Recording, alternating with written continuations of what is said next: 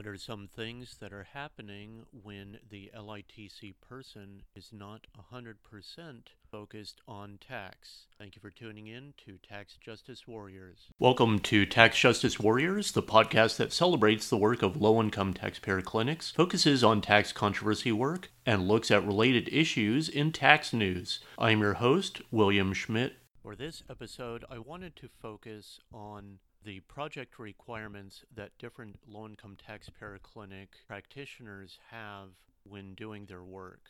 Certainly some people are close to 100% dedicated on the grant to doing the tax clinic and being a low-income taxpayer clinic practitioner, but certainly that is not always the case. For example, when I worked at Kansas Legal Services, I think I was 90% low-income taxpayer clinic, and then with the other 10%, I was focused on bankruptcy and might do some other cases throughout the year. But generally, I was focused on the LITC as the majority of my work.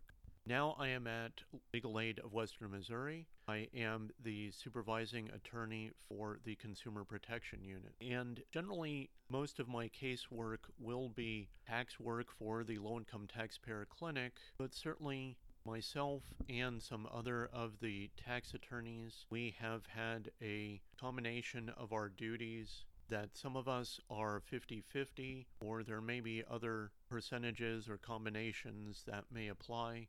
But within our team, there is bankruptcy, home foreclosure, auto fraud, and other debt defense work. We are looking at probate or other cases that right now there is a variety of work coming our way. We have been doing quite a bit on assisting people regarding their stimulus issues, but generally there is that mixture. And that certainly applies to the broader sense across the nation that there are several legal aids that they may have a person dedicated half-time to the low-income taxpayer clinic and they are doing other work as well, perhaps as a supervisor. So some people have the benefit of spending more time working tax cases, and other people that they like the variety of work, they like learning new areas of case law, or just having the variety of items to focus on. So for some people it can be a benefit, for other people it draws them in too many directions. I also wanted to mention that in the academic world that can also apply, that there are low-income taxpayer clinic clinicians that are teaching in the law schools, but they may also have teaching duties that go beyond tax. That in chatting with some other academic clinicians, they mentioned perhaps contracts or remedies that are slightly related to tax, but they may be other teaching duties that a academic clinician might have as part of their job requirements. So overall, like I was saying, it is a bit of a mixed bag in that some people like the variety, while other people do not like having their attention divided between the different projects. But certainly we need to serve the requirements of our grants or our jobs as are necessary.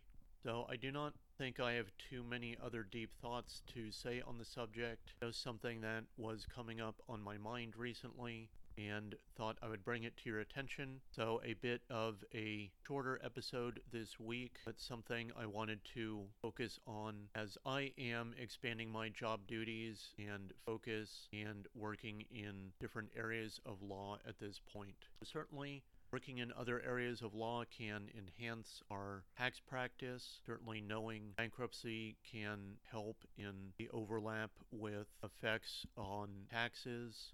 Certainly there is overlap between domestic law and tax work when it comes to advising clients. So certainly there are a wide area of ranges that tax affects. So if you are working in a clinician in another area, then that may enhance your tax practice or vice versa. Well, overall, I want to thank you for tuning in again. I hope this has been something useful to think on for this week. I also want to share that A website included Tax Justice Warriors among the top 20 tax podcasts for 2021. So I am going to include that in some promotions for social media. I thank you for your support. So that was Whelp Magazine, WELP Magazine.com. I appreciate their attention and publicity, so certainly feel free to check out the listing that I will provide in the show notes. That certainly there are other worthy tax podcasts that will be listed there. Thank you for tuning in and have a great week. Thank you for listening to Tax Justice Warriors.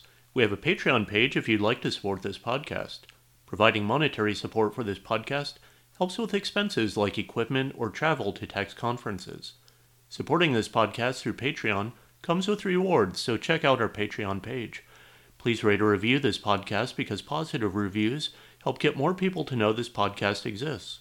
The views expressed on this podcast are not official opinions of the IRS, the Low Income Taxpayer Clinic program, or the employers of the people who spoke on this program. Your tax situation is unique, so do not take the statements on this program as tax or legal advice. Consult with your own tax professional to provide you with specific advice on your situation. Tune in next time on Tax Justice Warriors for another interesting tax discussion.